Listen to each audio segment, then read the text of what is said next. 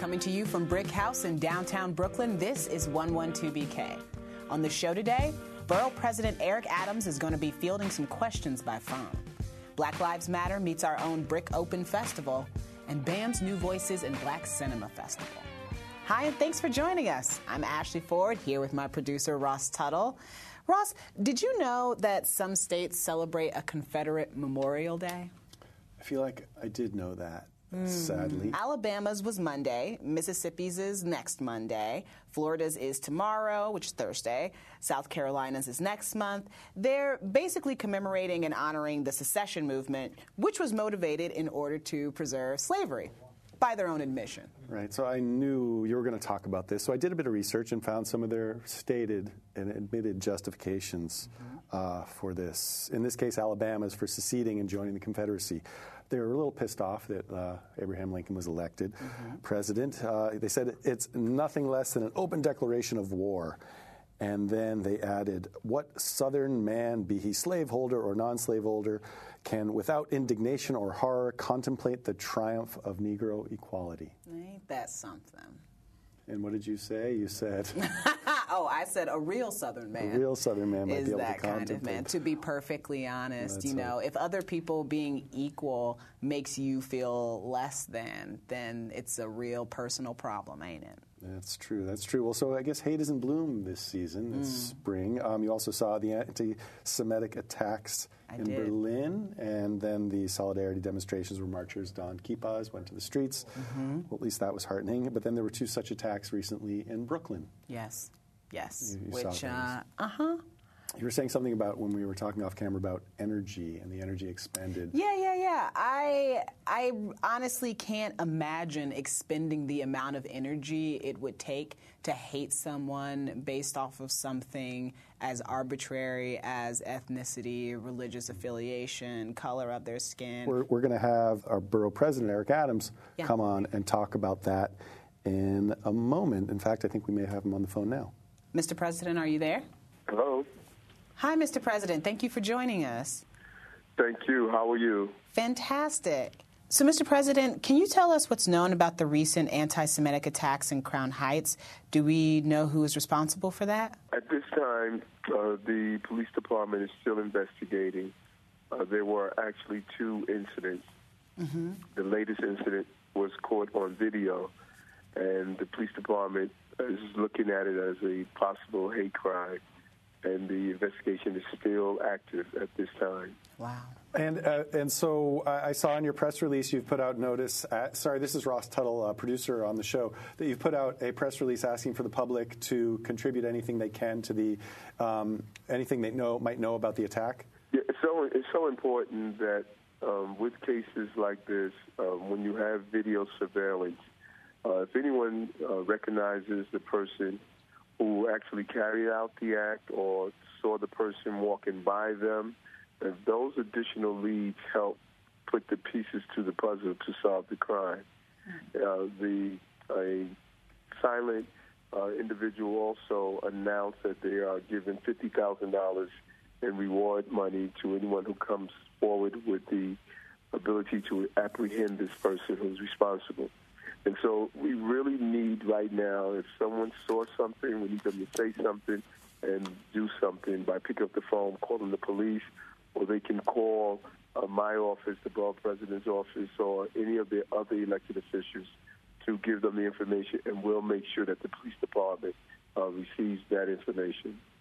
Mr. President, what are you hearing from the community? Are people worried about this? Are they thinking, in these times, people are very, very concerned about hate crimes and attacks based on identity.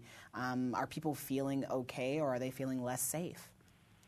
Nothing is more horrific than to have an individual that you greet in a cordial fashion and say hello, and that person turns around to grab you and assault you. You can only imagine how traumatizing that is.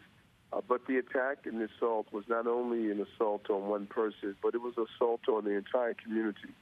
Over 20 years ago, we came together after the Crown Heights riots, and many of us felt it was needed to really build bridges and to heal the wounds and ensure that we can continue to live together as one community, no matter how many different cultures are there.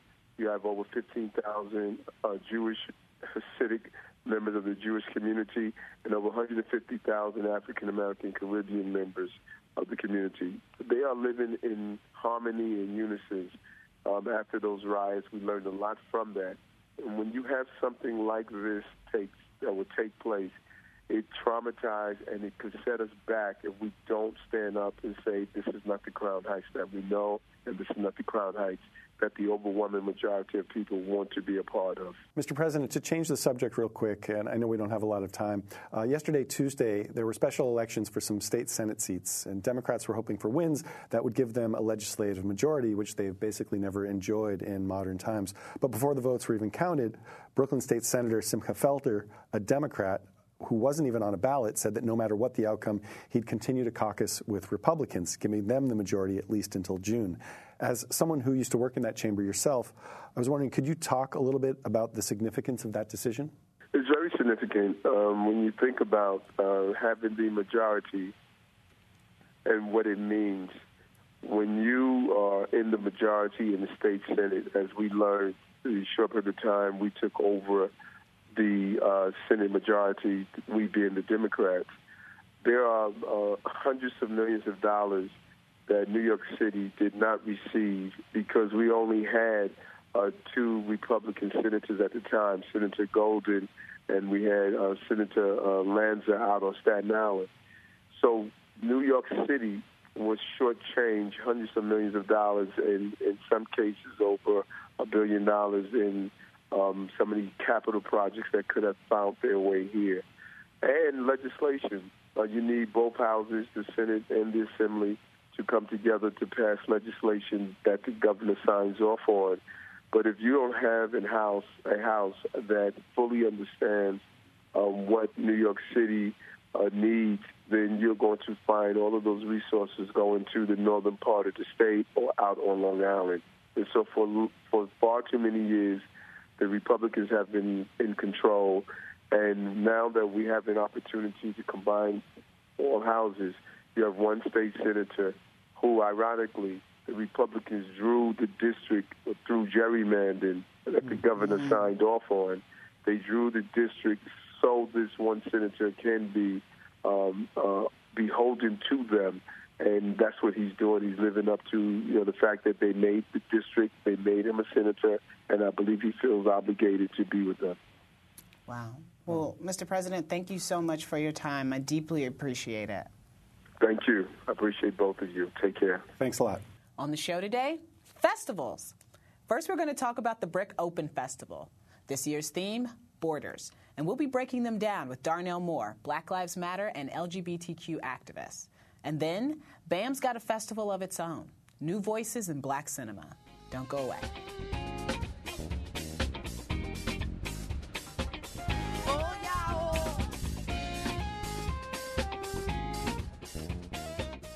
The Brick Open is a festival dedicated to exploring creativity, inclusion, and community, and it seeks to bring people together to radically imagine a more equitable future. The theme of this year's fest is Borders, celebrating our capacity to create connections across boundaries. Opening night will feature a conversation between activist and film director Paulo Mendoza and writer and activist Darnell Moore. Darnell has more accolades and titles than can be recited here, but in short, he's been a civil rights stalwart for the LGBTQ community and with Black Lives Matter. And we're so thrilled to have him on the show today. Darnell, welcome to 112BK. Glad to be here. So happy to have you. And the organizer of the festival, Emily Harney, Brick's Deputy Director of Programming Initiatives, thank you so much for joining us, Thank Emily. you. Emily, I actually want to start with you. Can you remind us, because I know we've had you on here before to talk a little bit about Open Festival, but what is it? Where does it come from? Absolutely. So it's a 4-day Arts and Ideas Festival that, as you said, sort of stems from Brick's multidisciplinary nature, so programs in music, performance, art, conversation, film, all across. And it really highlights the parts of our mission that are about inclusion and opening up access and creating inclusive platforms for people to respond to things that are going on in the world, and also reflecting the diversity of the borough. Yes. And so each year there's sort of a sub-theme of the festival that is spawned by the gallery exhibition at the time. So this year in the gallery is an exhibition called Bordering the Imaginary, art from Haiti, the Dominican Republic, and their diasporas.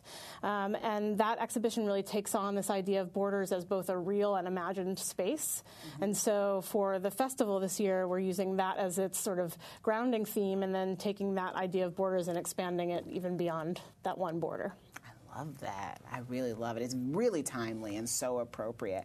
Darnell, how did you become involved? Tell me, and what excited you about the idea of being involved with Open Festival? Yeah, well, first, I'm a resident of Brooklyn. I live in Bed-Stuy. So to me, it's really critical for any of us who call ourselves artists, cultural workers, organizers, to be very present in the communities in which we live. So that's one. But I was really excited also about the theme. Borders in my mind are these things that are political machinations, these things that we create to divide and, dare I say, colonize space. But to imagine borders as these things that we create, not just politically, but also in our lives, and a way that we can transcend or even demolish those borders, to me, is critical at this moment, right? So in my work, whether that is the work that I do as a writer, the work I do as an organizer, as a cultural worker, it is about figuring out how we can speak, to be in conversation and speak across differences in ways in which we can celebrate them, as Black feminists like to say, right? And use those differences as a means to be engaged with one another, not to be afraid to talk or to do violence. So that's why I'm here. I want to figure out how we can extend the theme into our everyday lives. Yeah, that's even so the theme of borders, we're thinking really beyond the geopolitical and beyond nation. And I think I had a foundational experience hearing playwright Louis Alfaro talk about the fluidity of gender, and the way that he was talking about it really made me think about the way that idea could be extended, that fluidity could be extended to other areas like politics and personal, private relationships and other borders that are in our lives. And so I feel like the hope is that by looking at the topic through all these different lenses, that you might hear something in one context that speaks to something in another context, and even the division between those things gets broken down. Oh, absolutely. And there's, I think a lot of broad language just around the festival. It's the Open Festival, and you're talking about borders, and those things can be interpreted in so many different, creative ways. But it makes me wonder, what's the process like of actually then curating and programming, at a very large event with such broad terms? Well, it's certainly a huge team effort. You gave me credit at the beginning as the organizer, but that's not really true to the experience at all. I work a lot across all of BRIC's disciplines with all of our program teams, and every single one of them contributed ideas to this, as well as the broader staff. So we try to have that be as inclusive a process as we can, and we're in the second year of the festival, and I think in the future that'll expand even further, hopefully. So it's a broad team that brings ideas to the table. It's fantastic. And just, being at BRIC, I know how BRIC works. Everybody's got a little bit of something and something. Everybody's always working together.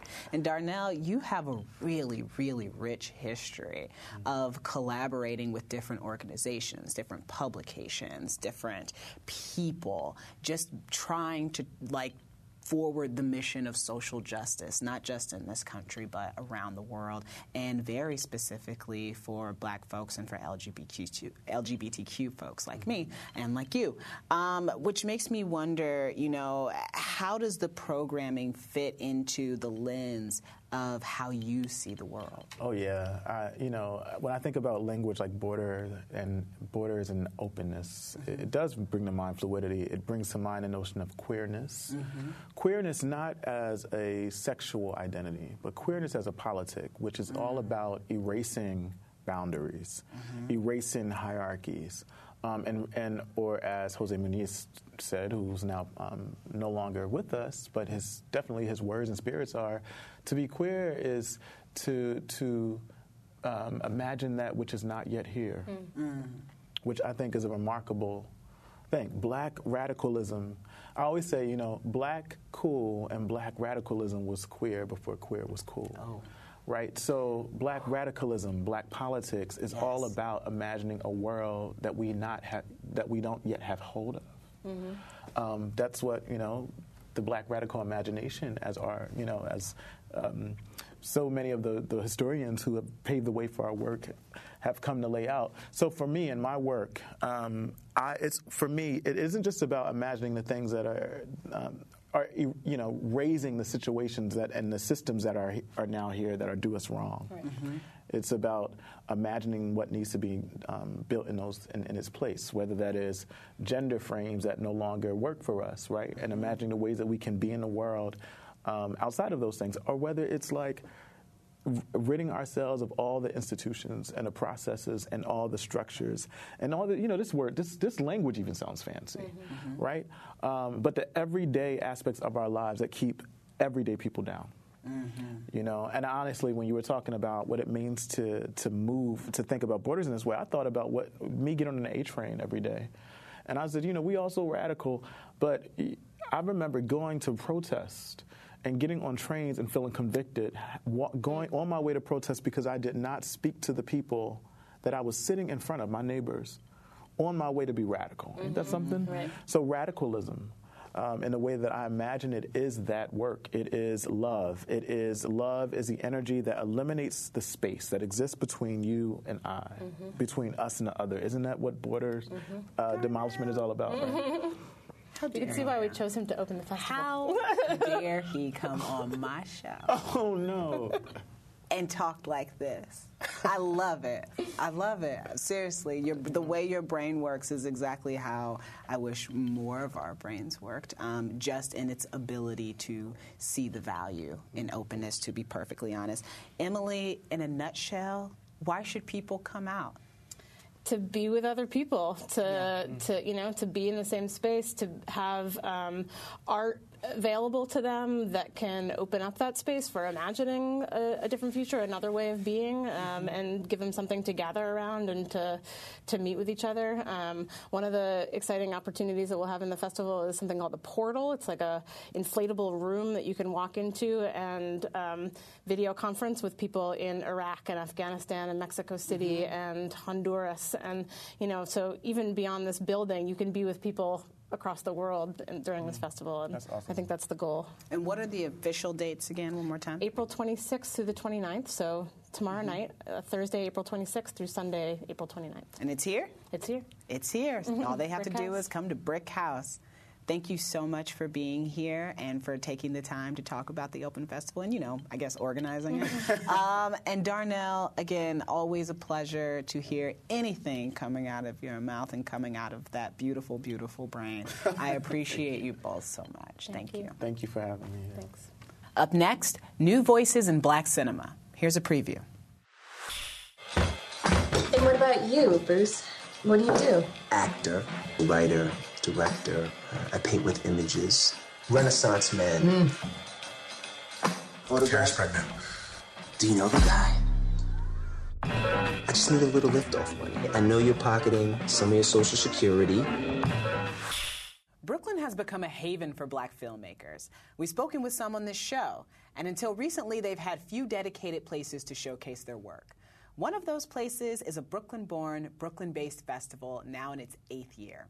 It's called New Voices in Black Cinema, and it's happening at BAM this weekend. We're happy to have with us today its lead curator, Karen McMullen. From the Act Now Foundation, welcome to 112BK, Karen. Thank you. And the director, star, and writer of one of the films that will be screened called Bruce. Welcome, Brooklyn Tech alum, Eden Marichaux. Thank you. I just got goosebumps. Did you get goosebumps? Yeah, I really did. Yeah. Karen, you're in your 8th year with the festival. How did the festival even originally come about? Well, it started as a shorts film series that was screened around Brooklyn, and BAM saw the value in having Black content, and they picked us up 8 years ago. That's fantastic. And 8 years is a long time to be able to keep something going, especially around here. Because, listen, there are bodegas that open up in my neighborhood and are gone in 8 months. So 8 years is a lot.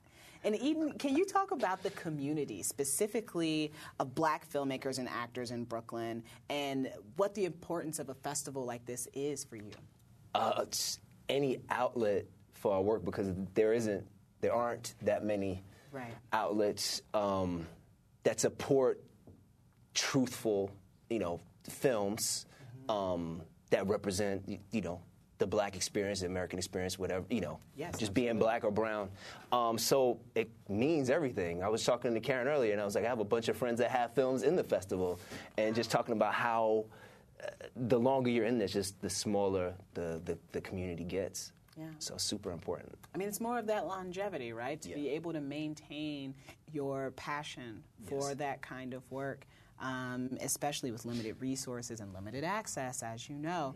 Karen, how hard is it when you get all of these submissions to a festival like this to narrow them down? Well, quality is important. There are a lot of film festivals out. There are a lot of niche film festivals, and some have requirements that things have to be premieres or, certain parameters that they work in. We just want good stuff. Right. So to find the really, really good stuff, it's not actually that hard to narrow it down, to tell you the truth. But so I go around to different film festivals. I go out to Sundance. I screen some stuff. It's filmmakers I know. I saw Bruce at the Urban World Film Festival, first of all, and then I ran into him in Sundance in a van doing his own promotion. He rented a van.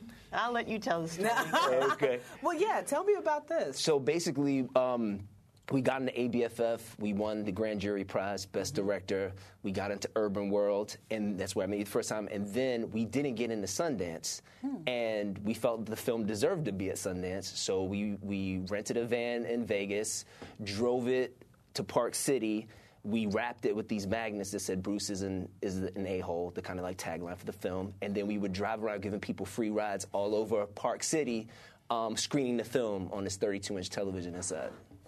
That is probably the most creative promotional campaign for a film I've ever heard of in my entire life. I wouldn't be in the festival because I lost your information at Urban World, and you were like, I told you to send me the film. I want to see it. And so then you didn't see it until after Sundance or at Sundance. No, I'd seen it originally at Urban World. Okay, but then you lost her information. Yes. That's how you came back together. Tell me about Bruce.